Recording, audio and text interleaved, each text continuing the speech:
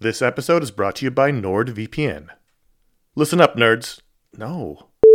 Good evening, Mr. and Mrs. America, from border to border and coast to coast and all the ships at sea. What? Hello, friends. Do you have a computer? Of course you do, because it's not 1987. Hell, you're listening to this on some kind of computer right now. But do you have a VPN? Oh, what's a VPN, you ask? Well, my friend, a VPN is a virtual private network and it offers two key benefits: enhanced privacy and security online. But VPNs do a lot more than that. VPNs shield your IP address, change your browsing location, and make online life easier. It's all about safety and security, my friends.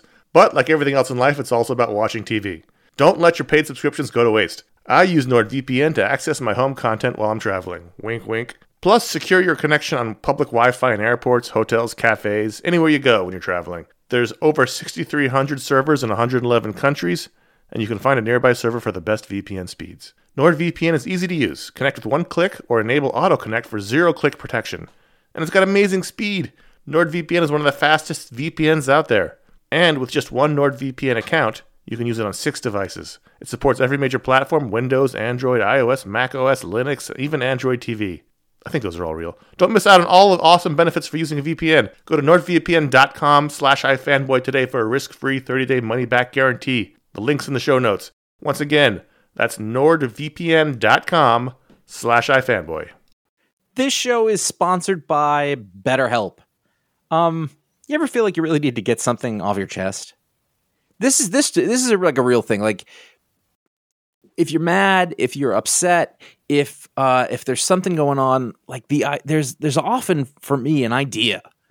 Maybe it's a wrong, maybe it's a moment, it's an injustice, it's something that just you keep going on and on over and over in your mind about it, and like that can create anger and resentment or shame, whatever it is. And very often, I have found, I am not a therapist, I have found that when you let it out, when you give it voice, when you say it out loud, sometimes it makes you feel better because you've expressed it, and sometimes it makes you realize like, oh, this is not a big deal, but it's been stuck in my head. So you give voice to those things, and it can make you feel a lot better. And shock of all shocks, therapy is one of those things that can help you do that. It can help you be able to say those things in a place where you don't need to worry about the repercussions of it, work your way through it, figure out coping skills, how to get around it, find ways to deal with that stuff instead of letting it fester.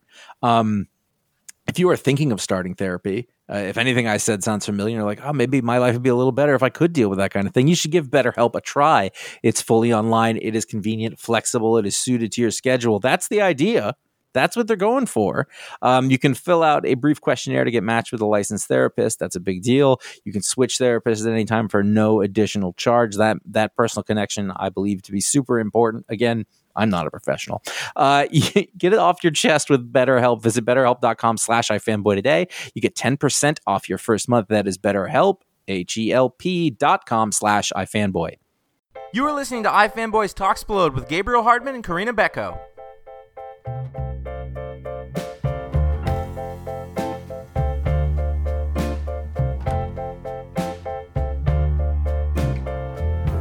I know what she's gonna do, and I can't wait for her to do it. She knows me and I know her. What I hate and what I prefer. I know her. Hey, this is Josh Flanagan from iFanboy.com, and this is Talksplode, our creator interview podcast. This is the first reward in our Patreon goals. We said if we reach a certain level, we would start doing these more regularly, say once a month.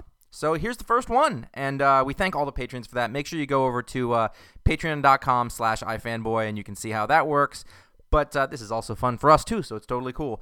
Today we're talking to Gabriel Hardman and Corinna Bechko. They are a creative team and husband and wife. They make comics together. They're currently working on Invisible Republic from Image Comics. Previously, they've done Heathen Town and a bunch of other stuff, Star Wars and Planet of the Apes, good stuff. I always love talking to Gabe, and I always love talking to Corinna, so let's get right to it. And I'm here with Corinna Bechko. Hello. Hi. And Gabriel Hardman. Hello, Josh. I'm also going to give you a high-pitched hi, because I don't want to be gender-specific on that. I was worried that I might have been doing that. Husband and wife, creative team, you produce comics together, and I've talked to Gabe a lot on here, but I haven't talked to Corinna on this. Have I ever had you on the video show? Have you ever talked professionally? I don't believe so. I don't think so, actually. I think the only time I was on here was with Jeff Parker, like 5 years ago or something. You were on the video show once too. Okay, so if you say that also, and then Goodfellas. It's okay. All right, yes, I was on Goodfellas, but that doesn't count. It's true, but basically, like, I don't know anything about her, so you can just go in the room for a half an hour or so. We're gonna chat, and then you can come back after that. I think it's only fair. I do actually know. I think I know Gabe's sort of comics origin story from listening to Jim Viscardi's show, Let's Talk Comics. And if you haven't listened to that, you absolutely should. And I don't want to cover a lot of that same ground, but I know that you two have been together a while. Corinna, did you know comics before Gabe, or what's your sort of start with comics? Well, actually, there wasn't a whole lot before him. So we lived together since I was 19. Yeah. So he was already embarking on a comics career when I moved in, though. So I guess that there was a little bit of time of reading Love and Rockets and things in high school, but I got first row seat to a lot of comics real early because we lived together. And how did that, like, at what point did you become a fan of it of your own accord, or did you have to be sort of like they were around and eventually that became something that you were interested in? Because, I mean, you've done comics of your own right all at this point now, and you're writing them and you're doing all sorts of things, so you've definitely developed something for them. What was your part of it, I suppose? Oh, absolutely. I've always been a really omnivorous reader, so I read a lot of stuff, in high school, and if things are around, I will generally read them. But a lot of my taste, I think, was formed because we lived in Manhattan, which was really lucky. So there was a lot more variety to be found. And plus we got deliveries of every single thing pretty much. Yeah, this was in the early 90s or mid 90s, I guess, when I worked for Marvel, and so they literally gave me a giant stack of every single thing that came out every week. Which was amazing. So I just read all of it. That's a really rough time to start reading comics. Well, yes and no. I mean, it seems like it from this, remove, when there's a lot more indie comics and a lot more things that are maybe to my taste, easily available. But at the same time, it was a really good education to just read a ton of stuff, because there's stuff that you don't even remember that they put out, I bet, that I read. Mm-hmm. So it was kind of an interesting way to get into it in a way, because I also read all of the stuff like Sandman and all of those things. It was a great time for Vertigo. Exactly. As I remember it, that A Game of You, I think it's called, was just something that, was in the stack. Stuck in there. So when I was like, oh, what's this? Oh, what's this? It was... and, like the James Robinson Starman and stuff like that. I mean, there were interesting things to be had at the time. I think that kind of what people think of now, they almost think of those things as separate, whereas I was reading everything all mixed together and pulling those out as, oh, here's the interesting stuff, but it wasn't handed to me as, oh, here's the interesting stuff. I got to kind of discover that it was interesting. So what? Because I didn't care about any of it. I was totally uninterested and like, oh, this is all garbage, and I wasn't encouraging any of this. That's interesting. So what was the first sort of thing that really spoke to you, that grabbed you, that you thought, oh, this is a great thing, or was that something else that wasn't in that stack? Well, actually, I guess the very first thing that I was really, I guess it kind of counts as comics, was probably the gory stuff that I read as a kid. Mm-hmm. I guess that counts as it's comics adjacent, but I guess really it was the Game of You and Neil Gaiman stuff that I really lashed on to. And Harvey Pekar. Oh, and Harvey Pekar, of course. But I think I came to that on my own, just finding old issues of American Splendor at the local comic shop. And what were you into at that time, Gabe? I was lying about that stuff where I said everything was bad. But I got you. Yeah. Everybody might not. I don't know. But no, I mean, I was interested in that stuff. I mean, if I'm going to be perfectly honest, I was starting to be less interested in the Vertigo stuff by this point. Like I'd read all that stuff from the beginning. Like I read Sandman from issue 1, just, as a reader. And I was a huge fan of the Morrison Doom Patrol and Animal Man. And I guess that stuff was all pre-Vertigo, but I'm taking it back. That was actually a great time for comics if you knew what to look for. Yeah. It's just that you think of it in a, it's almost like you think of it as a monolith, and it really wasn't. No, I don't, not at all. Not you in the abstract sense. Yeah. And it was also the tail end of black and white comics and stuff like that. And I mean, I'd read all that stuff as the sort of pre-Vertigo stuff. And I'm too young to have read the Alan Moore Swamp Thing when it came out. Or I bought a copy when I was 10 and I thought it was awful. Right. And, you may not have. I wasn't at the time. I was not the audience. And so by the time, by this point, by the 90s and stuff, I was less and less interested in that. I mean, I was starting to kind of grow away from it because for me, a lot of that stuff, the stuff that worked for me the best was stuff that I read when I was like 15, 16 years old, 14, 15, 16. And it was, kind of adolescent. Like I feel like that about the Morrison Doom Patrol. It was a great sort of thing for me at that moment when I loved the Velvet Underground, when I was, interested in, now be honest, art you and still music love and the all Velvet that stuff. Underground. No, when I was first exposed to all of that stuff, No. I think I was first exposed to all that stuff at the, and the Morrison Doom Patrol and stuff like that was part of that. And, by the time I was working in comics, stuff like Hellboy had started up. I certainly read Sin City, but I was not a fan of it. Mm-hmm. And there were a lot of things in this one little bubble of time where people were trying to make new and different things, even though everybody remembers it as just this wash of what at the time was, kind of garbagey books from, Marvel and DC, but also from Image. Were you aware of? I know that you have a very finely honed sense of what you think is good and what is bad, but were you aware of what was actually good at that point? And I only say that because I know you were really young, and when you're young, you're stupid, and what you think is really good. And you have not you again. This is the collective you. You have a very strong sense of what is good and bad, but you were also working in it professionally at the time. So I'm wondering sort of how that clouds your critical view of stuff. Well, how honest do I be? How honest should I be? Now the thing was, I wasn't a fan of the. Yes, you're right. I was young, and it was, and you don't have good ideas when you're young. But for me, those ideas come out as I hate everything. So I was not in any way a fan of of what was fashionable art-wise at that time. Those early Image guys. I felt like I had, I'm like sitting over the corner reading Hitchcock Truffaut and thinking I got all these ideas about storytelling, and the stuff I'm doing is garbage at the time. Mm-hmm. It's not like I was doing anything any good, but when I did not like the rest of that stuff. There were obviously there are people that, people who did quality work and who had,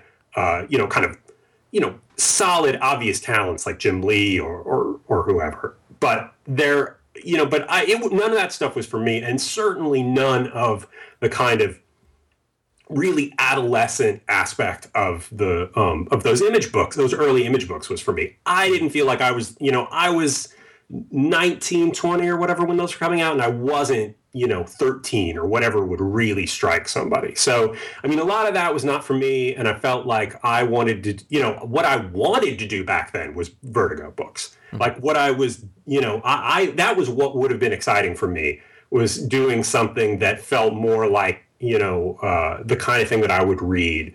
What I did draw back then was War Machine and a few other things. But it didn't do anything for me. It was a job, and it was, a way into doing this. And, and I love comics, and I loved having the opportunity to work in them. But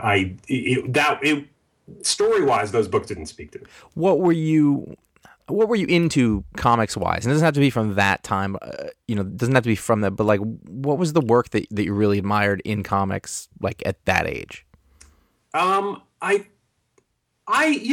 liked a lot of the stuff. I mean, I still really admired Neil Adams, who I, found when I was a teenager and really, and loved his stuff. And and it was a point where I was discovering more things, more like Gene Colan's Tomb of Dracula stuff, and which was so much harder then. To discover things, and I always think back to that. Yeah, absolutely, and certainly, and it involved stumbling upon something in a bin at St. Mark's Comics. Yeah, you couldn't just order it on Amazon. Yeah, it wasn't so easy. And although probably easier for us being in a metropolitan. Much center. easier for you. Trust me. Yeah, and there were just so few collections. It was just it was a rarity for something to be collected, and. Yeah, it was so exciting when things started getting collected. It's so much easier. Yeah, I mean, the stuff I did, those War Machine books I did in the 90s weren't collected until a couple of years ago. Oh, that's true. That's true. But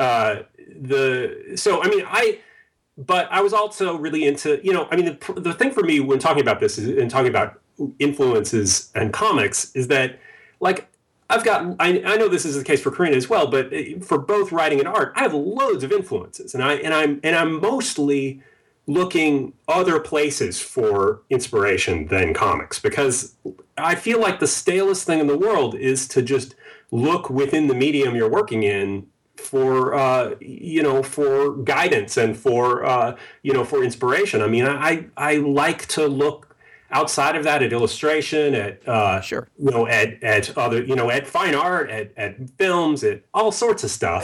I know that. I think the question is more along the lines of, like, I'm curious what comics you looked at from any era when you were that age, because I know that now you know a lot more than you did then. But like at that point, what was it that you looked at that those are good comics? Whether you want to do comics like those or use them as influence or not, I'm just curious what was. No, I mean, I think it was stuff that a lot of stuff that I've already talked about. The Morrison Doom Patrol, Animal Man, I love that book. Although I didn't look. Both of those, the artists on those are great, and they absolutely work for what they did. But they weren't books I looked to as the templates. But Swamp Thing, maybe? Swamp Thing. Hellboy.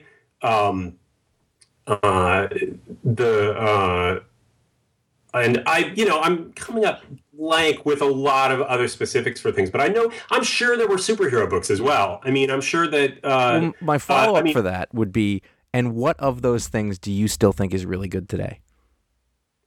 Well, Hellboy's good. Mike Mignola is great, and that's true. Not a risky answer, but that's true. This is where I'm just a politician. You're like that good stuff. It's really good. Yeah. I look back at the Morrison Doom Patrol stuff and I think, well, that was for a teenager, and I think, it's a little different looking at it now because a lot of stuff that's copied it has come in between, I feel like. Yeah. So I think that's always the case. Like you see something that was the first of something, even if you're seeing it now, you're like, oh, this doesn't seem as fresh. Well, a lot of people have copied it. Yeah, I call that the All in the Family effect. Right. Yeah, yes. Exactly. And one thing that something like a very mainstream thing that I loved was the Justice League, the Giffen DeMatteis, Kevin Maguire Justice League. And that was certainly something that I felt like that was that was like a high quality book that was doing something different, and I really liked it. And I have never really gone back and tried to read it again. Exactly. I would rather that live in the world of I loved it when I was a kid. I understand that completely. And did you like similar things, or did you like different things? Like, do you have? Because I know that you work together now, and we'll get towards that. But I'm curious. Like at that time, like. Was there a big dovetail in sort of the stuff that you enjoyed at the time? There's a lot of crossover, but I think I lean more towards. I'll really like dark fantasy horror stuff. You like that? You like the horror end of things too, but I think I'll accept and enjoy a lot more fantasy tinged or science, like soft sci-fi stuff maybe. I like, and I think that. My tastes go in a slightly different direction, but there's a lot of overlap. But I mean, and I think that also you're much wider read than I am, and I know lots more movies than you do. Yeah, that's probably true. That's fair. And therefore, together, you are unstoppable. We try. Now, I'd be foolish not to touch on this, but Corinna, you had a career prior to comics that is very fascinating, and I think that it makes its way into your work also. So, can you tell us a little about you and animals? Oh yeah, yeah. I had a rather circuitous route to writing comics. I went to school for zoology, and I spent time working as a research assistant, looking at behavioral research in LA Zoo. I've been a zookeeper, and I've worked as in a wildlife rescue hospital that was like an emergency hospital for hawks and sea lions and things like that. So a lot of animals make it into my writing. I like how that stuck with you, and I mean, it actually goes across all the work that you've both done, and that's really fascinating. Also, I bet you have not run into one other person at a comic convention who was tabling who had the same background. Not exactly the same background, but I was very pleased recently to meet up with somebody who was a paleontological illustrator. So I think there's some of us out there that are into stuff like this. I think that works really well. So at what point did you two decide we want to work together on something? Now, I think Heathen Town would have been the first thing that you did that was published. Yes. Yes, and that was 2000, mid 2000s, late 2008, no, something 2009. Like that? Okay, yeah. Early 2009. Yeah. So was that the first thing? You thought, hey, why don't we do something? Or was there's stuff bubbling for years? Yeah, we talked about it for a long time, and we've gone to San Diego Comic-Con like how many years in a row? Yeah, I hate like to say how many. Since 1995, I think. Yeah, and I think pretty much every time we went there, we kind of said we should do something together, because I wrote stuff. I've written nonfiction stuff and fiction prose and stuff like that, and we always talked about it, and then we finally just the stars aligned so that we both had the time and the right, I don't know, mood. Well, I mean, it was also because you had your, you went to school and, graduated, had these animal-oriented jobs, and which can be pretty intense. I mean, not a lot of time for extra stuff with some of that. And I had a career as a storyboard artist that for 10 years straight, from as soon as I left comics in 1996 to 2006, I worked almost nonstop all the time, for a freelancer. But when I'd finish a movie, another movie come up, I'd start on that, and I'd just keep going forever. And so it's also a very intense career. And had spent, and had always wanted to do other things and do things that were more personally creative. And, and I mean, I think that I've talked about it before, but at the end of a very stressful movie that I worked on for a really long time, I had just felt like I got to do something different. And Corinna had the story for Heathen Town, and we basically kind of worked on it together, and I adapted it into the comic. And it was after a very intense and stressful period of a job I was at as well. Yeah, so it needed a break. Yeah, we had both worked on super intense jobs separately, and then and it was a stressful, difficult time, and we ended up collaborating on the thing together after that, not as some sort of intentional thing or or some way to spend time together or anything. It was more just like, yeah, God forbid. Look, I'm not gonna. I'm going to go back and read it now and just look for it's all here. It's right there. But no, it's just it just ended up working out that way. And at that, it took a couple of years for us to get the book published and be serious about getting it published. So, but we did. We got it all done just to our own satisfaction before we even tried to get it published. It was kind of just a thing like, let's see if we can do this and make it work. Yeah. So did that see print before you started working at Marvel again? No, I don't think so. I think that it was that Mark Panisha at Marvel saw either some stuff from that or some other stuff that was online, and maybe he saw pages from Heathen Town. I don't know, and had, or maybe Jeff Parker saw them. I don't know, but somebody from there did, and called me up about doing some of the something like the little jobs that I did at Marvel initially. I don't know, but it was just a thing where we made a deal to publish Town with Jim Valentino at Image Shadowline, and the turnaround from when we made the deal to when it was actually published, I had already done a bunch of Marvel books in the That was the first thing comics you'd drawn in yes. quite a while. Yeah, Town was definitely the first comics I'd drawn since, and I think it really shows. Since the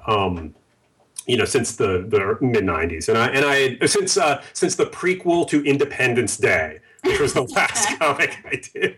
That's right, I forgot. Oh my gosh. How did it compare to that work, though? Honestly, I feel like that Independence Day prequel is pretty strong. Especially the part where somebody went back and redrew all of Bill Pullman's heads on that I had drawn. I can't remember what the deal was with that, except I'm pretty sure that I met that guy at some point at a con. And do you ever find yourself out and you run into Bill Pullman somewhere and just look at his hands and just, damn it. No. Damn it. No. Well, it could happen someday, and that thought is going to pop in your head, and I'm going to be part of it. And I like that. So what made you want to go back to comics then? Oh, just deep frustration with where I was in movies. I mean, I had just finished working on the most expensive movie ever made, and it was incredibly intense, but I didn't, I'm working for the director. I'm not, I'm not getting any real creative satisfaction out of it, despite putting an enormous amount of creative work into it, and certainly not getting any credit for that work. Had it been in your mind that like I'm gonna do comics again someday?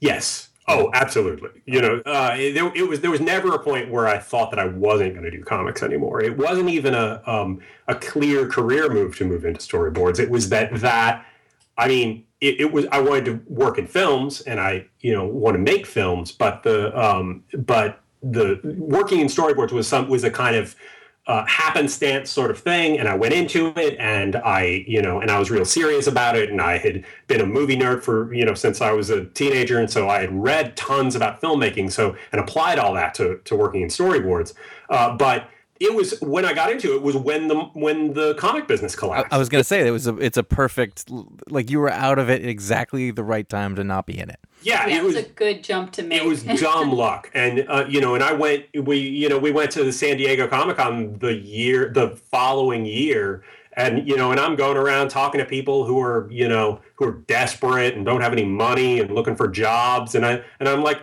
yeah, I don't know. I just worked on this movie called Austin Powers, and and everybody's like, oh, I don't know what you're talking about. Did you have any comics contacts left over? No, not at all. Like, there's none of those people. Oh, well, I mean, Hank Canals, who's at DC Comics still, is somebody who's still in comics who I know, but even he had gotten out of comics for several years after that. Yeah, he had worked. Everybody we knew. Yeah, I mean, he had worked at Malibu, and I'd worked with him there, but almost everybody else was pretty much everybody I knew then was out of comics really soon after that. Now, let's zip forward a little bit, and I mean, I guess you could say your opus that's going on now is Invisible Republic, and I was almost like, where did that come from? But I still kind of want to know where that came from, because I mean, this is a larger scope than anything. It's a big thing. Yeah. Was that sort of in the nascent stage for a really long time? Fuck yes.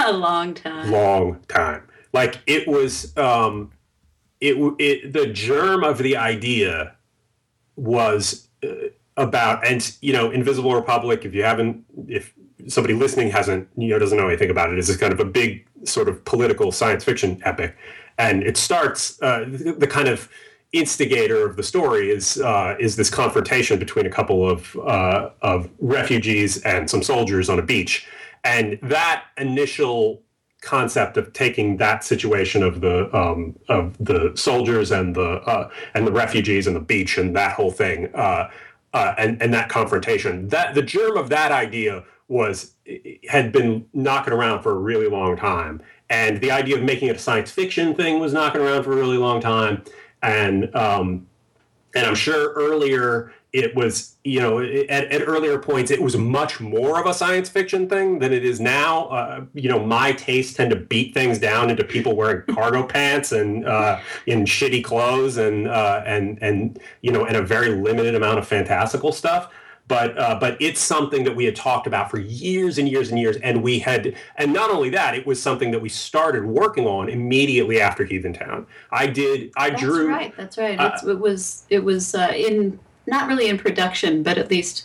Well, no, I drew the entire first issue of it immediately after Heathen Town. Yeah, that's true. And we went back and completely revised that. I mean, there are some bits and pieces that survive into the first issue of Invisible Republic. But that was we had that whole issue and showed it to Jim Valentino at the same time we were making the deal for Heathen Town. But it was... But then I got kind of diverted into doing the Marvel stuff, and we were always and you were exclusive for a year even. yeah, that was great, and then that was a very important part of my career, and everyone was doing it. Yeah, well, exactly, and so I did that. I did Hulk, and I did, another book, and and then Corinna and I started writing freelance stuff together, and then the freelance stuff kept, becoming the thing that kept us from doing what became Invisible Republic. So, it was something that we, that was sort of our dream thing that we never wanted to do until we could totally control it, because we knew that if we could. Doing it the way we wanted to do it was probably not the way that somebody else would let us do it. Mm-hmm. Where did the germ of that idea come from between the two? Because I know this because my wife and I will have conversations about stuff all the time, and we're both relatively creative, and we'll hit on a thing and then start to talk about it and develop it into a comedy television series that no one's ever going to make, so it doesn't go anywhere. But I'm wondering where the basis, where the germ of that came from, because it's very specific, but I can't. It doesn't feel like an analogy to anything real.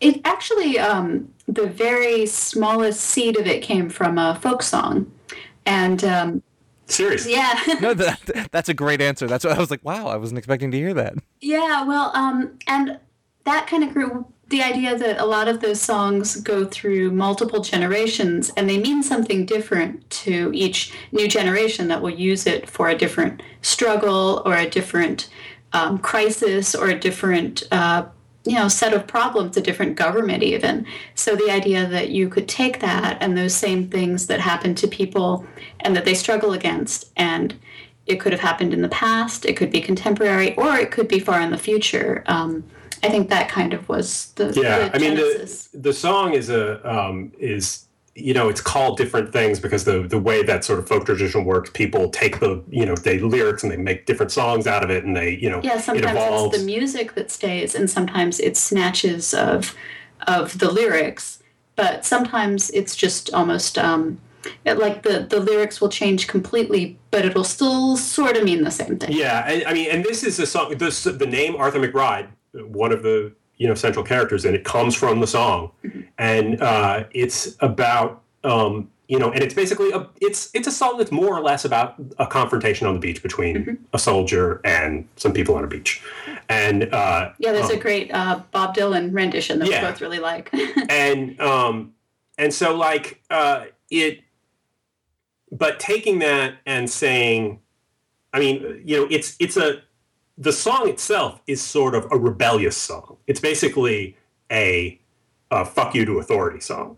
And, and it's been, more or less used that way. Although there are versions of it where, where the entire confrontation where they beat the shit out of the soldiers and kill them is sort of a fantasy that's sort of revealed at the end of the song.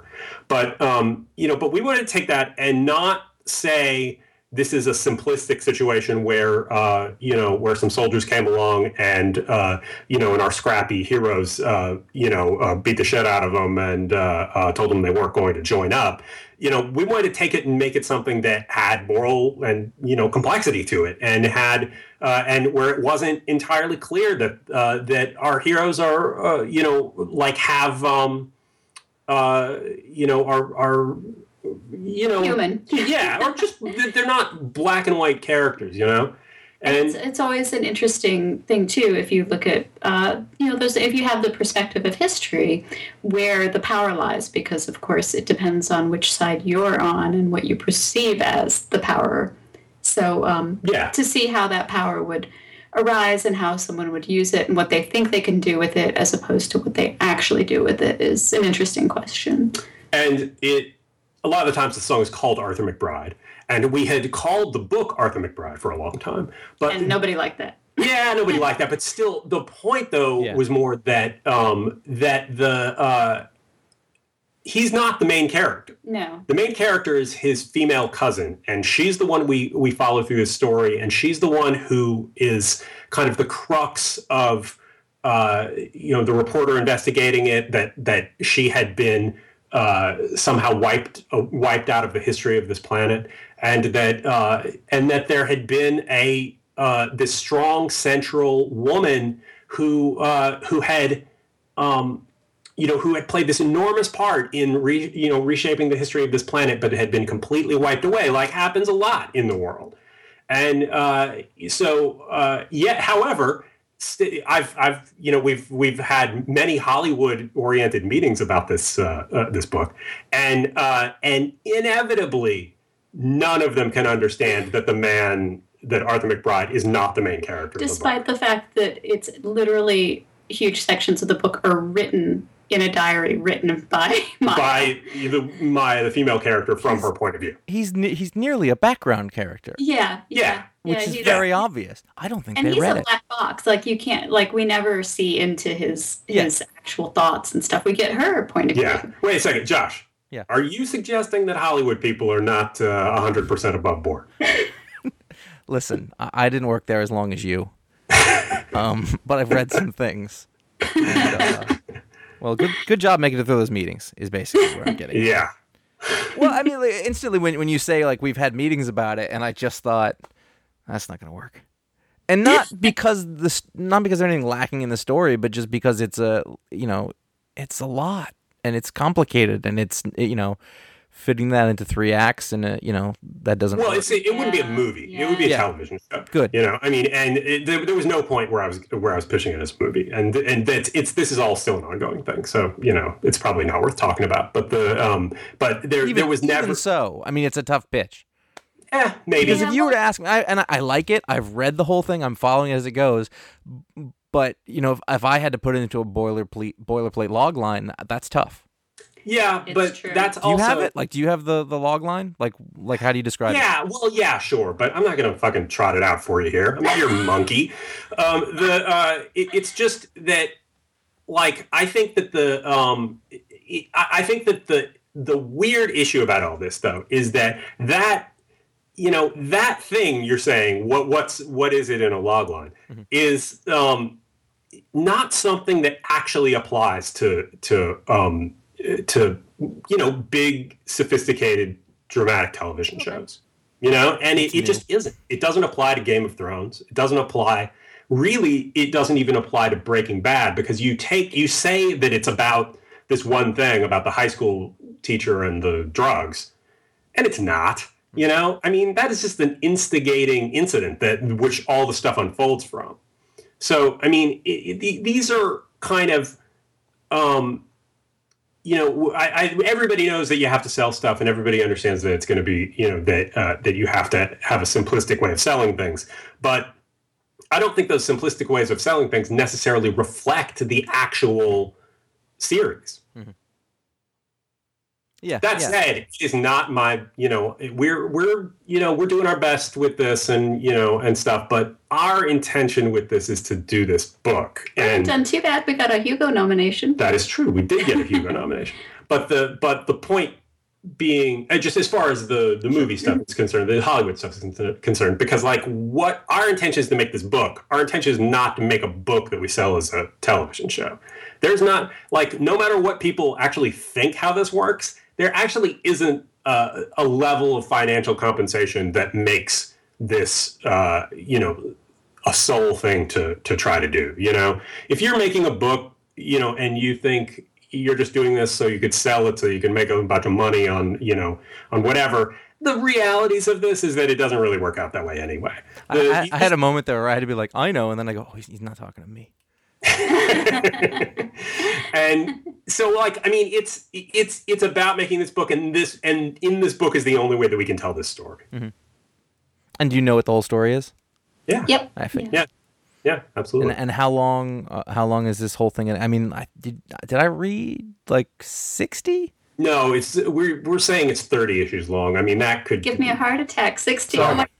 But it, you know, I mean, there are ways that it could be slightly different than that, but it's pretty well figured out to be 30 issues, 6 trades. Yeah. And are you doing? Was there a break? I feel like I read you talk about this like early on, and now it's been long enough that I've forgotten. Was there break? We're going to do this for a little while, take a break, come back, do it for a little while, and make sure you have time to do the whole thing. Is that the deal, or are we just straight through now? That's very likely. Yeah, I mean, it's very likely there will be a break after the third arc.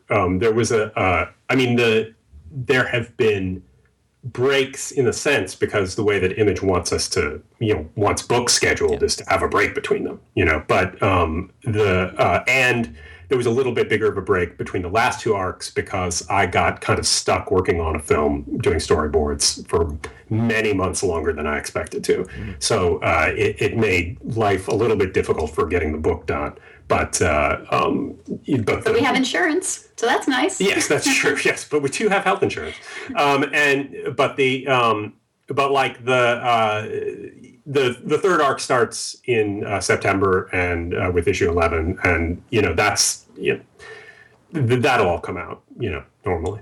And how far ahead are you at any given time? Like, are they written? I don't follow that question. What exactly are you asking? Yeah, mumble, yeah. Well, no, I mean, like, to me, like the scariest, biggest part is, and I know that you're the guy who has to draw them, but sort of the plotting and sort of as it's broken down, like, do you know what's going to happen in all the issues? Do you? Oh yeah. Like it's. Do you script? I feel like I've asked you this personally, but like, do you do a full script, or how do you? We started out doing that, but it's sort of like because it's all in house, if you will. It's sort of literally literally all in house. It's a little extraneous to do full scripts because we just go back and forth on it anyway, and so we kind of work it out between us, and then it's basically we work it out. I write a bunch of notes down on a yellow pad. We know what all the scenes are and all the, you know, and the way that it all works. This is kind of the way it's evolved too. Mm-hmm. We started out with full scripts, and and it just became obvious that we were doing something sort of redundant. Mm-hmm. Well, the only thing a script is for is to communicate between the writer and the artist. And we both write it. We both write it. We're already doing. Yeah, it's not. We don't really need that step because what are you going to write? You write yourself. Yeah, I mean, some people do. I know Joe Kubert said you had to do it that way. But I just feel like it feels. Increasingly, it felt like every time I sat down to draw it, I was reshaping all the scenes in the way that they were structured, the way that they were presented, the blocking of them and everything.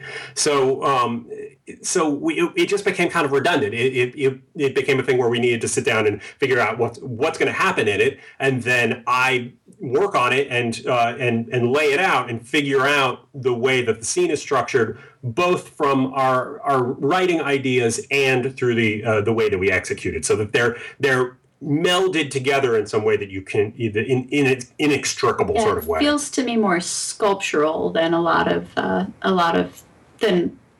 I don't know, formulaic. Yeah, and you couldn't do this if you're writing something and working with somebody on the other side of the country and you don't know them very well or whatever. Yeah, I mean, I co-write the book and I keep it all in my head all the time. Yeah. Is it done? I mean, so is it basically done Marvel style, where you're sort of plotting it out, and then you're drawing it, and then dialogue goes in later? If I didn't call it Marvel style, what's that? If I didn't call it Marvel style, but it is a little bit like that, but it's not like all the dialogue is just thrown in there at the last moment. Yeah. We're not, we're not reshaping the story based on some artwork or something, I mean, which is, I think, I know how that worked a lot of the time.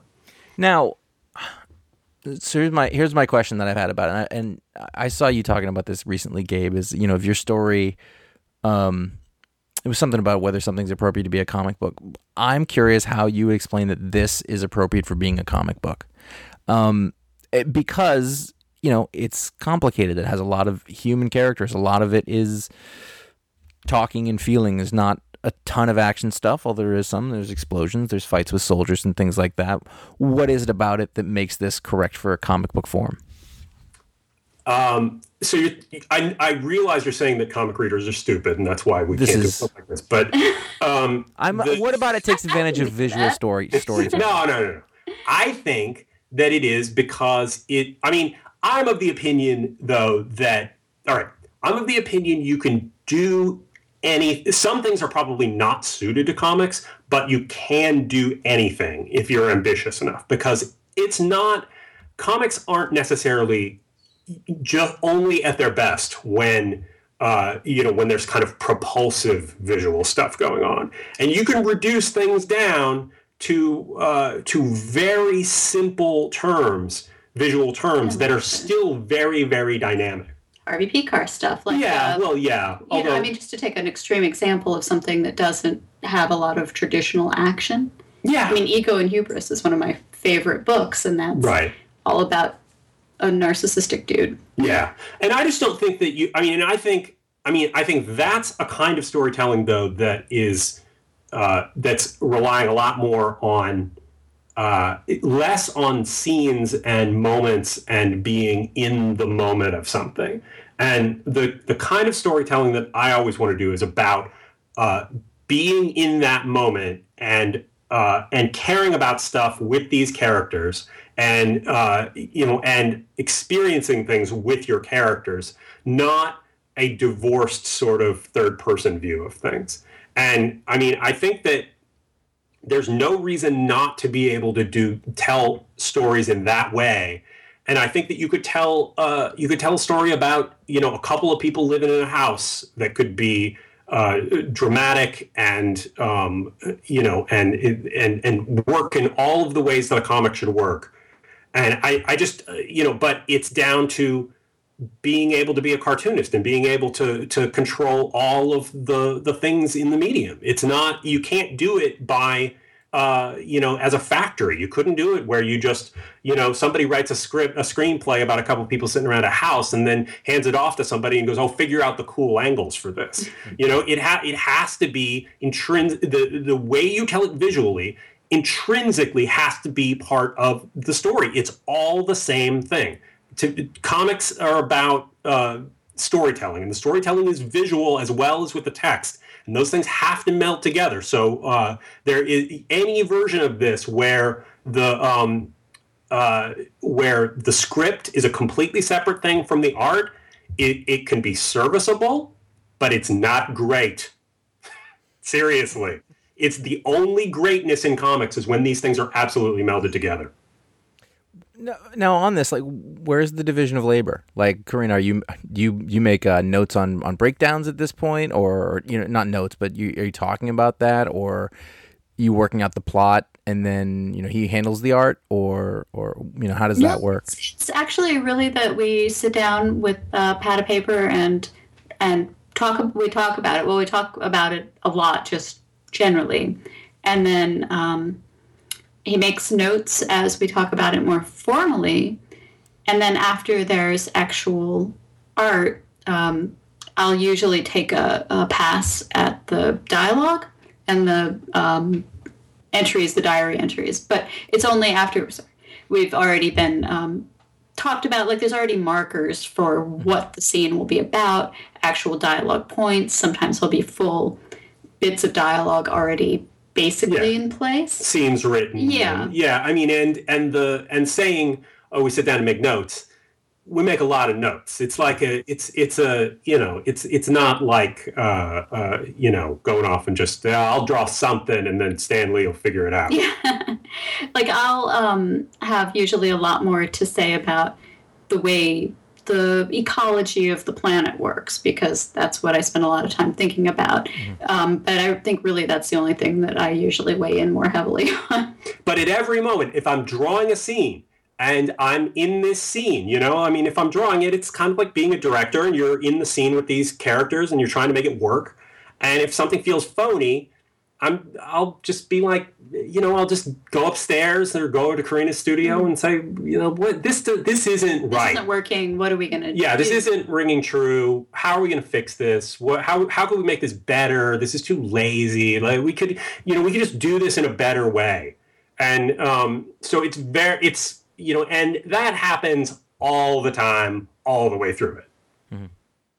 I'm picturing a very harmonious working arrangement, and I'm married, so that seems kind of amazing. We have conflicts, yeah. Like how does that work? Because basically you've completely intertwined your personal and professional lives. You're both together in the house all the time. So you're always working on this thing. Like, is that hard? Well, it's okay. For one thing, it's not exactly that, because Corinna writes multiple other freelance jobs. Right. And I'm a storyboard artist who gets pulled onto these dopey superhero movies occasionally. So like it also helps that we both have studios that are separate, that have different pets in them and are arranged differently, and the doors close. It's just funny that's the first thing that they have different pets in them, though. Look, first of all, she's got a cat in her studio. I have a rabbit in mine. It's a very important distinction. But I found also that I need a day out of the house to do something completely unrelated. So I always put a day aside during the week to do volunteer work. Just to kind of clear my head. And so do you guys ever do things where you're like, okay, we're not going to talk about this here? We try and it never works. Yeah, we try. I don't have discipline when it comes to that. It's virtually every sentence out of my mouth is, I know we're not supposed to be talking about this. Yeah, that's true. But that's true. I have this idea. The closest I can liken that to is if I do get a night out, we'll be like, let's just not talk about the kids. Right. It's a little like that. It's got to be a lot like that. It is. And then you're talking about pets and animals. You know what? Yeah. I want a diversion now, because I want to talk to me about the pets and animals and the coterie of wildlife that you live with. Because I feel like it's pretty expansive. Yeah, we've got 7. Yeah, I guess. We have 4 cats. We have a dog. We have 4 cats. We have a bird. I love bird. A fish, bunny. and a bunny. Yeah. But it's just we just like animals. And is that both of you? And has that always been the case? Yeah. Yeah. You had a cat when I moved in with you. Yeah. And then in short order, I found another cat. So. It's just, it's kind of grown, but we've gotten a bigger house. So what can you do?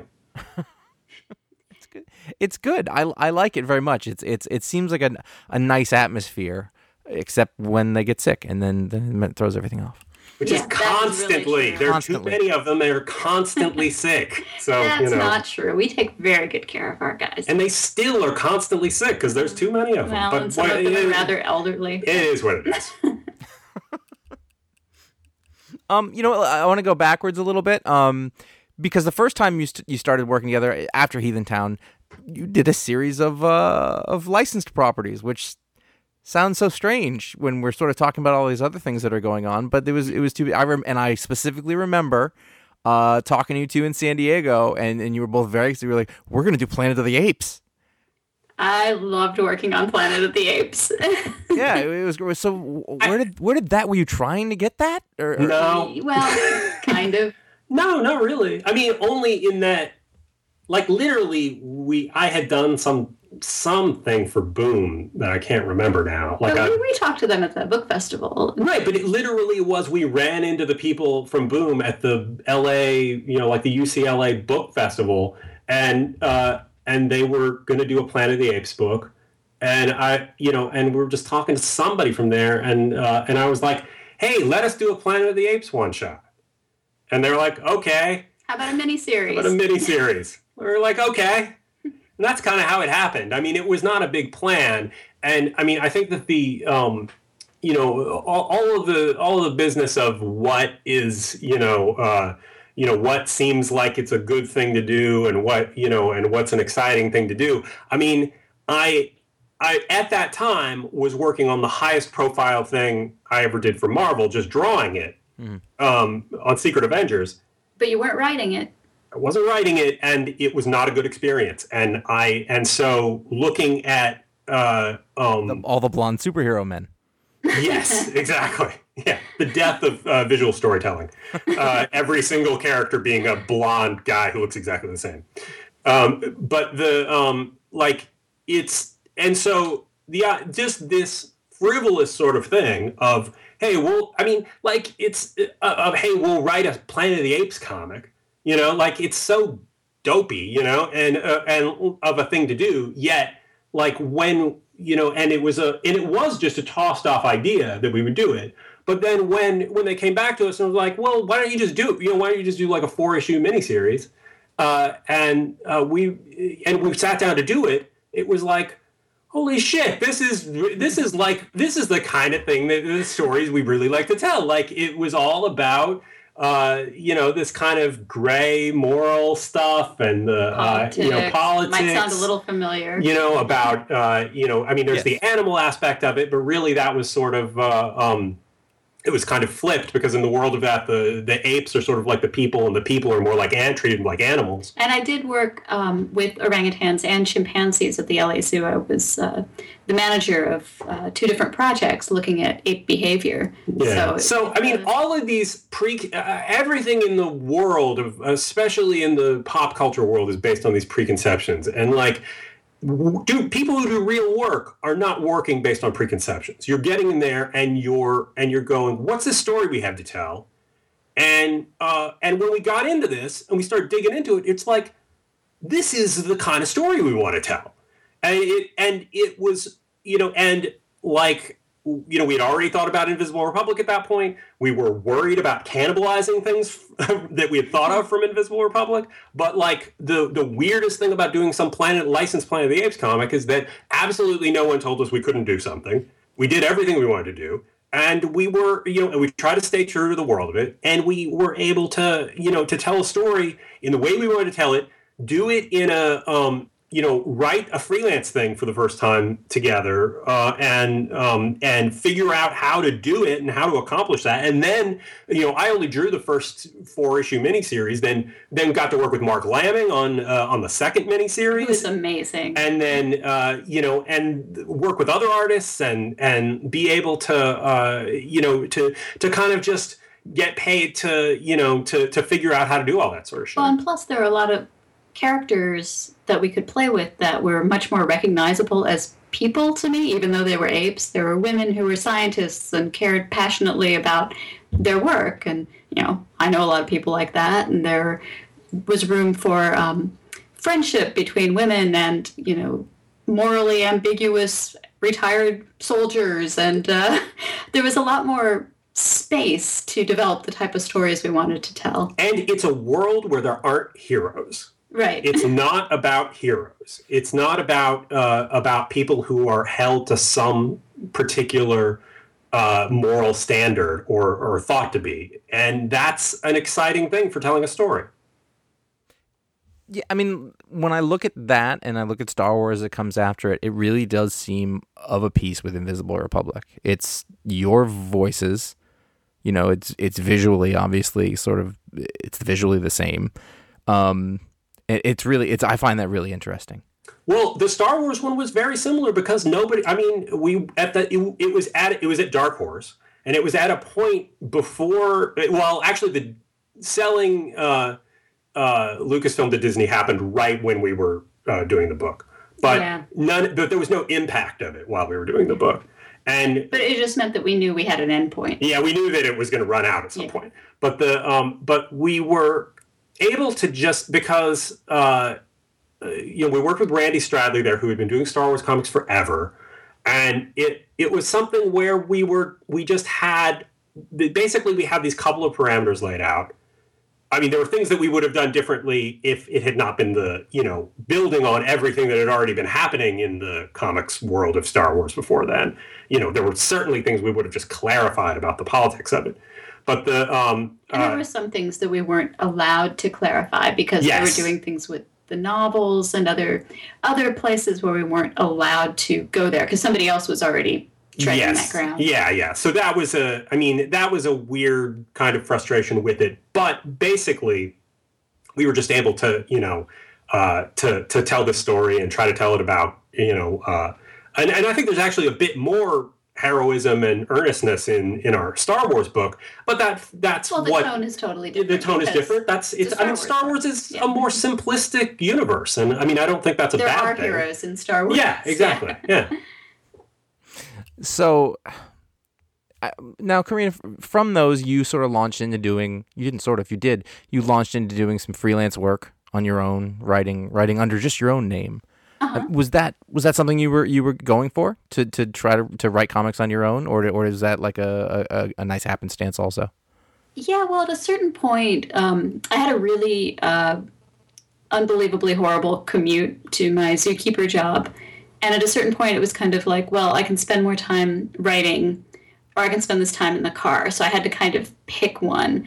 And my zookeeper job, I knew had a lifespan on it just because of where the zoo was. So I picked comics, and that was probably a good choice because it felt like at the time, oh my God, what have I done? I've gone completely freelance, and I'd never done that in my life before. We'd always only had one freelancer. Right, yeah, yeah. Of course, working with animals does not make a lot of money, so it's not like I was taking a pay cut in any way, shape, or form as long as I kept getting jobs, but I did. So happily, I just kept getting jobs. Like I've done a lot of work for Dynamite. I really like working with Dynamite, and some other stuff with Dark Horse, and did 2 different Once Upon a Time adaptations. You're a master of licensed properties now. So. Yeah. I don't actually have anything against licensed properties. I know a lot of people, they get kind of a bad rap, but I find it kind of fascinating to work in somebody else's universe and really try to make it feel like that property. Well, you've got like a model to work with, and then you can do something really cool within those limitations, which is I guess being very attractive. Well, it's not. I mean, the utterly artificial distinction between Marvel and DC books and licensed books. I mean, it's the same thing. There's a big, I mean, they're Marvel and DC books are licensed corporate books that don't, that have very specific structures that you have to follow. The differences are very minimal.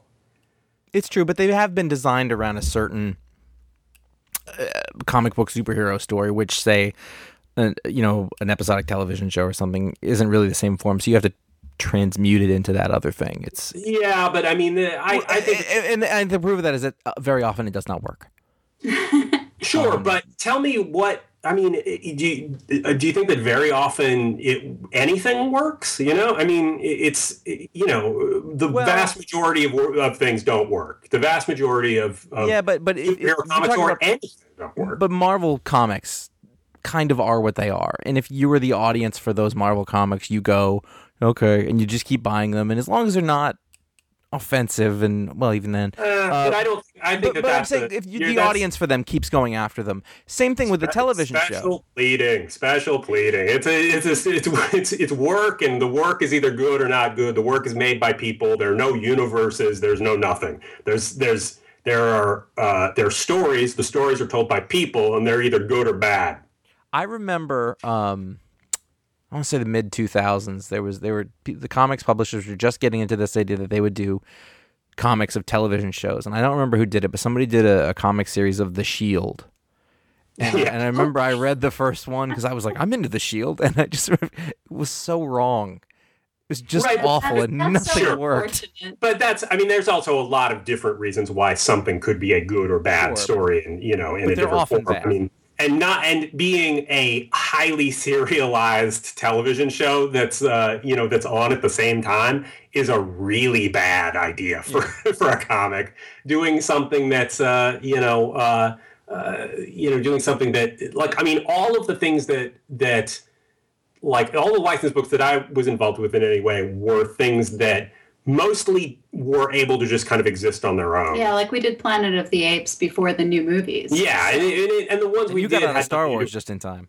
Yeah, exactly. Like, Well, I mean, it's not an incredibly appealing idea to be a part of, like, something that has where there's some people sitting off in a smoke-filled room coming up with all the stories, and then you're supposed to execute that. So I'm going back to Corinna. Your work, when you're working on something on your own, how is it different than the work that you do with Gabe? it's funny. We've talked about this. I think a lot of times stuff I write tends to go more towards horror or like dark supernatural stuff. Mm-hmm. And I think that when you're working, like Kinski turns out to be more real world kind of, I don't know, a little bit more uncomfortable people stuff. Yeah, exactly. Exactly. Like I think that's the major distinction, and somehow when those things collide, you get Invisible Republic. Yeah. But like the recently I did a Aliens Vampirella crossover, and I loved it. That was right up my alley. I love Alien, and it was really fun to write Vampirella, and that was like a kind of a perfect collision of properties for me because I could do what I wanted with it mostly, but I still had to work hard to make it feel correct. But I had a good feeling for both of those things. So you get that offer, and what is your first instinct? I mean, I assume that somebody asked you about it. You didn't pitch it. No. Actually, my editor, Joe Rybrant, came up with that idea. Like that, it was a crossover between Dynamite and Dark Horse because they each have, Vampirella is with Dynamite, right, and Aliens is with Dark Horse. But so he's like, well, here's these two things that need to meet in the middle. Do you have any ideas? And I thought about it, and I go, oh, yeah, I have ideas. And I think that a lot of people, like, for that, I remember every single person going, well, that makes no sense. Vampirella and Aliens couldn't ever fit together. And, like, I remember thinking, even, like, I mean, you talked to me about it, and I remember thinking, I could kind of picture how that would work. Like, and there's so many things that I can't picture how that would work. Like, I thought that was a great idea to put together. But even just, not just the from space. Like, you say you take, Star Trek and Green Lantern and you put them together. It's like they come from such tonally different worlds. Like the tone of the world of Green Lantern versus the tone of the world of Star Trek don't, in my head, seem to fit together at all. But if the two things have a kind of common tone, I can kind of imagine that. Well, another problem can be if they're too similar. Like I've also recently written a Tarzan Sheena crossover. Mm-hmm. And they're both very, they both love their jungle homes, and they're both very action-oriented, and they're animal sidekicks. And in a way, that had a whole different challenge because you had to make them seem different. Mm-hmm.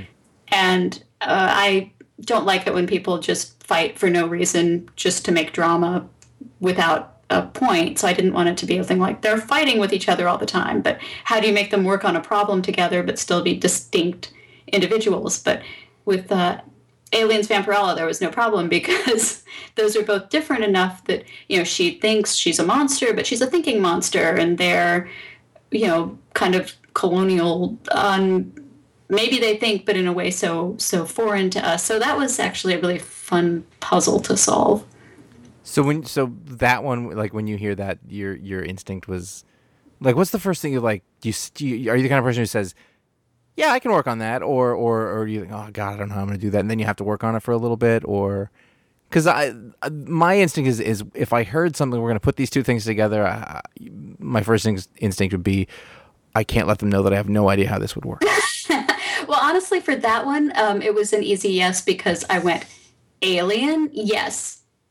Yeah, So yeah, I can see that. And I had a couple of I think I pitched 3 different possibilities, and we ended up with the one that took place on Mars, which was great because I've been reading a ton about Mars. But there are other things where I have to kind of think about it. And if there was something that I really had no feeling for, I would say no, because that's just not fair to the property. And we've also pitched freelance things together that have been, where we'll start on it and it seems like, well, maybe we can make this work. Yeah. And then it really didn't over the course of it. Right. And like, there've been things like that. And my work circumstances made it so that I haven't been able to, I've only really focused on Invisible Republic, but it's, there's really nothing stopping me from writing freelance stuff as well. It's just that my workload in movies plus drawing Invisible Republic as well makes it time-wise very difficult. And you'd probably rather spend it. I mean, why? If you can do your own, create your own stuff, why? It's to be in the most minor way taken as if I'm actually a writer in comics. Well, whatever. Is that we're just having an argument over here, and Josh is just uncomfortable on the other side of the mic. I'm going. Well, I mean, that's the thing. You want to be a writer, and now, and you draw also, but no, wait a minute. It's not that I want to be a writer. I know. I realized when I said it. I've only been drawing things I write for 5 years. I know that. I could not picture you going back to doing the other things in that sense. And I'm going to get to that because I do want to talk about Kinski, and I want to go there. I am curious. One other thing.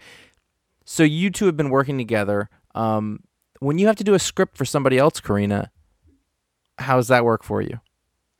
It was definitely a learning curve. I mean, I was fortunate in that Gabriel's so versed in storytelling that, like, when I wrote Heathen Town, we both worked on it, and it was the script was a Frankenstein's monster because I didn't really know what I was doing as far as formally writing a script.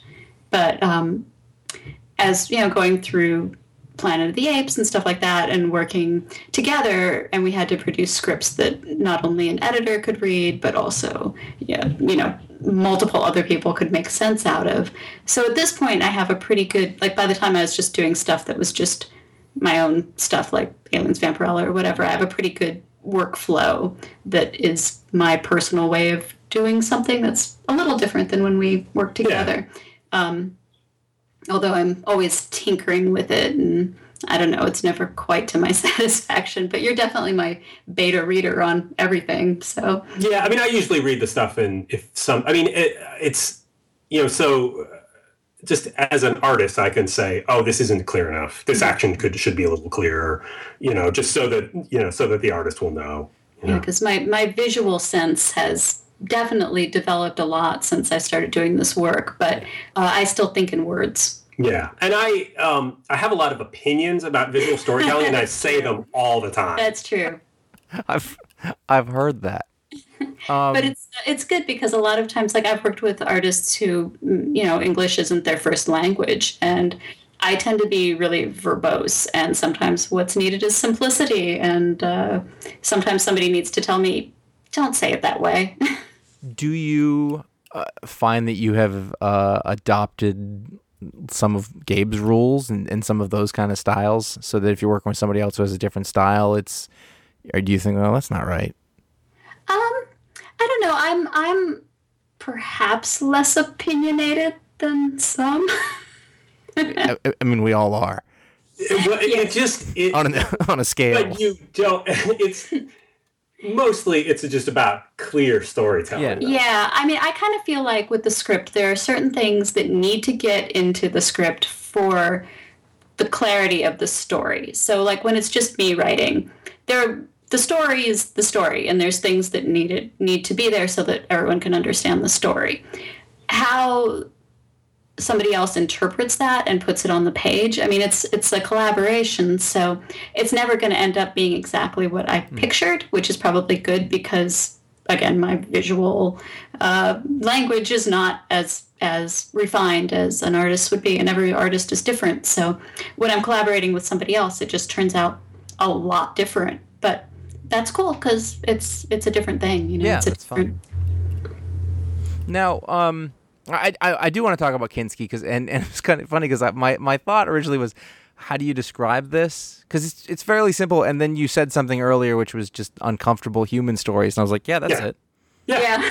Yeah. So where did that come? I guess can you explain what it is? Because I can't.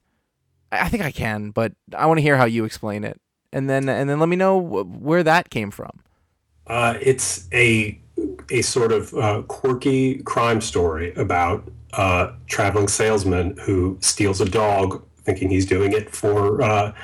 I haven't done this for a while. Thinking that he's saving the dog, from its cruel owners, and that ends up sort of ruining his life for a while. And also defining it, though. Yeah. And it's, and there's a cathartic element to it, but it's a sort of quirky, I say a quirky Coen Brothers-esque sort of thing. That's not really true, but it's a thing that people can kind of connect with. Do you consider the guy the main character? Is the guy who finds the dog? Yes, yeah, absolutely. I see. One of the things that was interesting about that is that this isn't a criticism. I think I could never tell where he was coming from.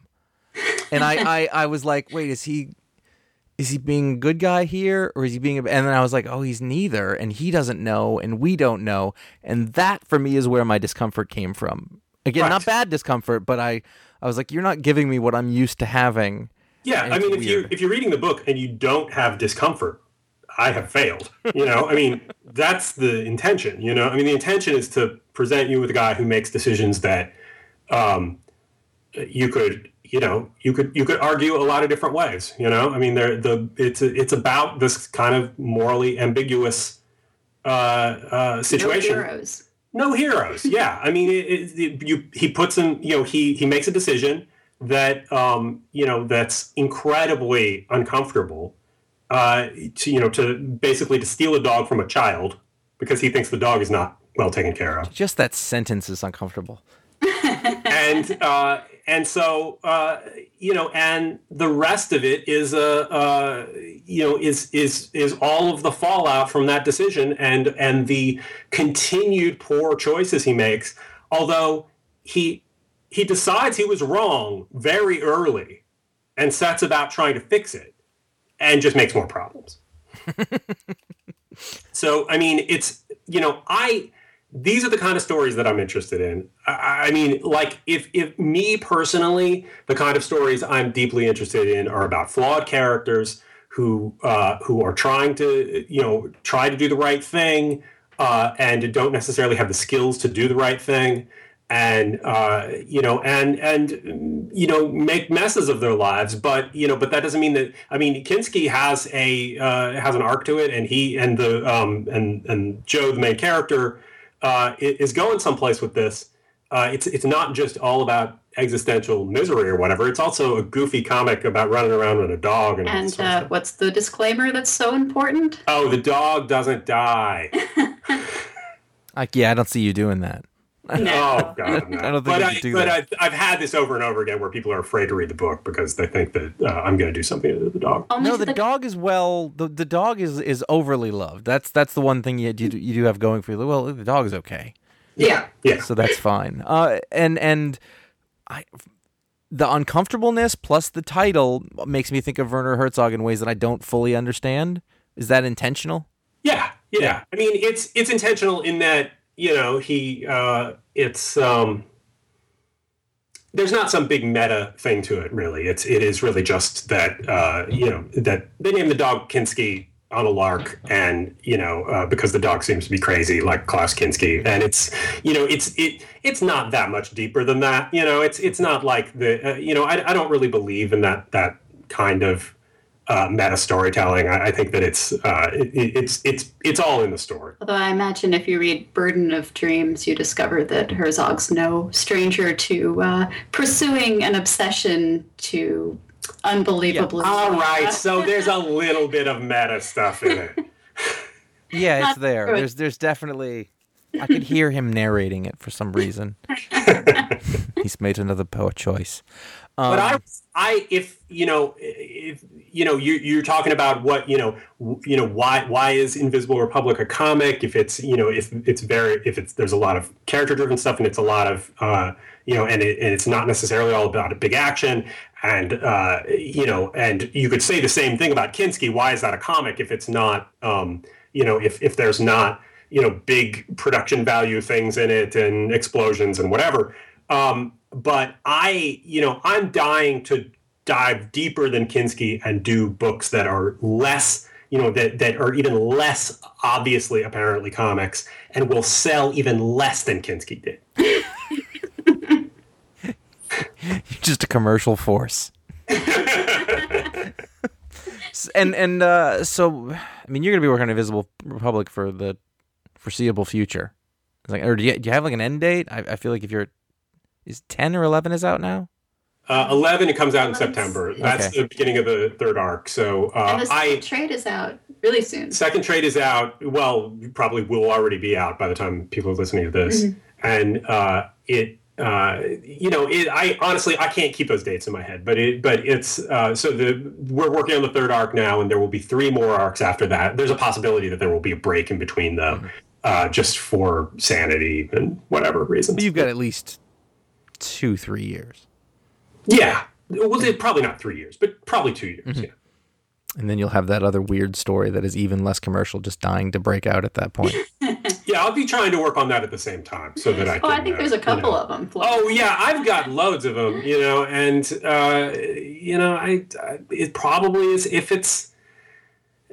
comics are an odd thing because they're genre-wise, they are very typed to a particular kind of thing, but there's plenty of... It's a medium, not a genre. Yeah, and so there's plenty of novels and movies and all sorts of stuff out there that that explore different kinds of stuff and the kind of stuff that I'm trying to explore in Kinski. And they're probably not that popular in those mediums either. But I think it's very valid and where I draw a lot of inspiration. Cool. I look forward to all of that stuff very much. That's not even that's not even like me being nice. I really am looking forward to those things because it's unique. It's something that's different. And we always need more of that. Is there anything else coming out? I guess, Corinna, do you have other stuff that's coming out in the near future that we should be on the lookout for? Gosh, I think currently my run on Miss Fury is wrapping up. That's going to be out in trade in November, I believe. Just had a giant book come out from Insight that I co-wrote with Landry Walker from a story by...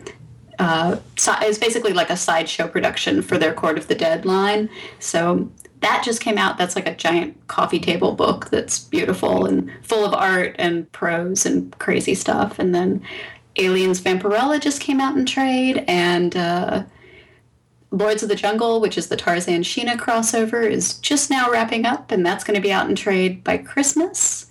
And gosh, what else is there? I'm not sure. That might be it that you can talk about now. Yeah. Also, we're going to do a superhero comic.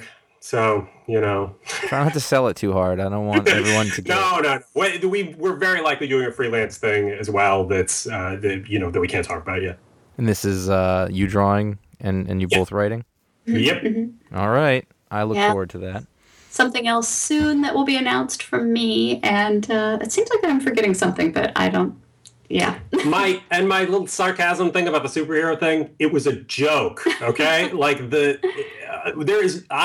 if you look at the stuff that I've drawn and the stuff that I've written and drawn, that I have zero regard for what I should be doing. I'm only interested in the thing that excites me. And if we're doing a freelance thing, then it's a project that it excites me, that I'm interested in and really want to do. Okay, so if I asked you right now, what would be the superhero thing that would really excite you? Is this it, or is there a different answer that you can give me? I'll give you that question to both of you. Separately. So the end of this thing is, what superhero do we want to do? I have a good answer for that. I already you can go. I just did a 5-issue run on Miss Fury, and that was what I really wanted to do. So there you go. But can we just talk about it for 1 second though? This is a weird question in a way, because like if I looked at it like, what superhero did I always like? Do I want to do that? That's not necessarily an effective way to think of this, right? I mean, say, I don't know, the Doom Patrol, right? I was a fan of that Morrison Doom Patrol. I was also really a fan of the 60s Doom Patrol, the Arnold Drake, Bruno Premiani Doom Patrol. Bruno Premiani, the artist, is one of my top guys of all time. I love his work. And, but that doesn't mean that somehow now doing a Doom Patrol book makes any sense, No, but if you come at me with saying, that we're doing a superhero book and you make a joke about it, then I have to ask you, is there a superhero book that would excite you? And again, you're doing so the only point I'm making is that it's not necessarily. I wouldn't necessarily be able to answer that way. Like there's the best projects are probably the things that that I haven't even necessarily thought about. Like it's about being presented. Like if you're doing a freelance thing, it's about being presented with this thing and realizing that you really do have a story to tell in that world or with that character. And I don't think that aligns with I always loved that character. I think that I'm sure there are a lot of people who just really, really want to work on a particular character, and that's. I think it's different than love that character. I think there's a I could tell a story about this guy or. Right. That doesn't necessarily. I'm saying that doesn't necessarily line up with I always loved that character. No, I don't think. When I tell a story about him, isn't the same thing as I love the stories other people have told. Mm-hmm. So if you said like.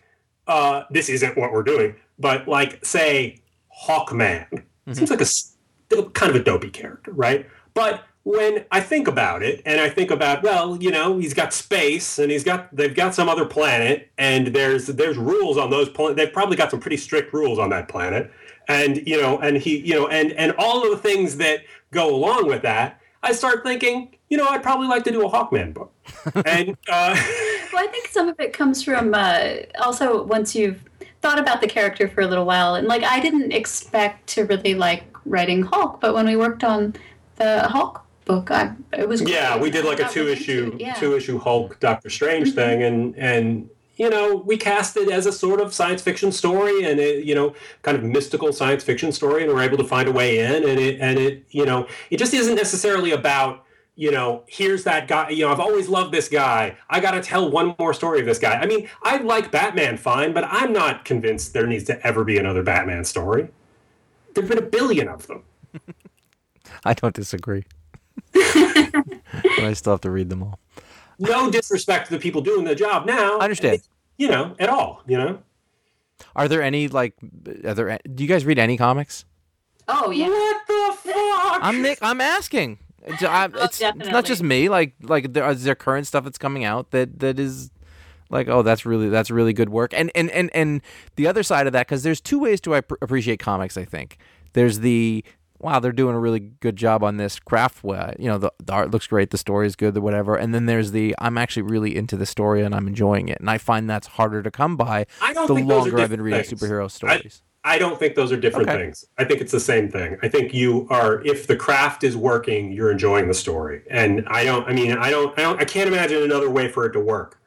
I mean, the comics, like one of the absolute best comics coming out now is Gorillas. Oh, I love Gorillas. Gorillas is amazing. What's his name? Bram Yeah, Revell. Bremerville. Mhm. Yep. That is just a masterpiece of visual craftsmanship and storytelling, and doing something that on the surface of it sounds silly and is not in any way, and is taken, and deconstructed and told in this, really great, interesting way. Like I read that book and I'm like, shit, I should be doing a much better job of this stuff.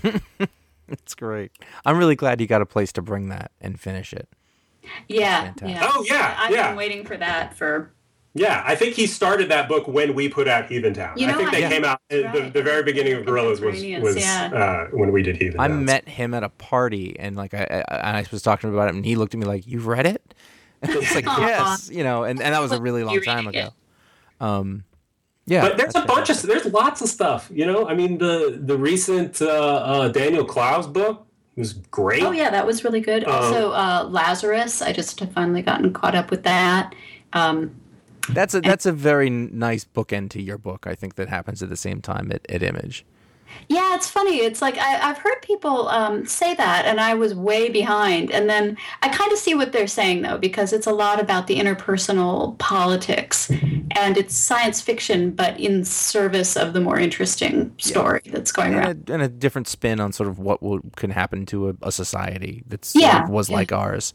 And there's a lot of really interesting ideas in there that I just would have never even occurred to me, but are fascinating to read. Yeah, he goes for it. Cool. I think that's about all that I have for you, and I think we talked about what's coming up. Anything to add? Are we good? I think we're good. Yeah. I think I just stole that from Mark Maron without meaning to. Oh, well, Now you have to get a cat. You're a podcaster. I was first, man. I don't know what to tell you. I remember early on, I used to think I should write to that guy and talk to him, and then he kept getting bigger and bigger, and I was like, I guess I missed my chance. But we still see him down at the local coffee shop every once in a while. He lives in our neighborhood. So. Have you ever seen him get mad at anybody at that coffee shop? I'm not hanging around watching Mark Maron. Okay, I'm good. We've got lives to live. Listen, you guys brought it up. I don't. All right. Well, thanks very much. That was super fun, and I'm glad that happened. Yeah. Likewise. Thank you. And that is all. I want to thank Gabe and Corinna for spending all that time with me and talking about comics and all of the other things that came up. You can comment on this over at ifanboy.com and see what's going on and the other stuff that we've got going on there. You can follow Gabe and Corinna on Twitter. That's probably the best place for them. And again, check out patreon.com/ifanboy to help support the show if you like this kind of thing. Thanks very much, and we'll talk to you later. That's for you.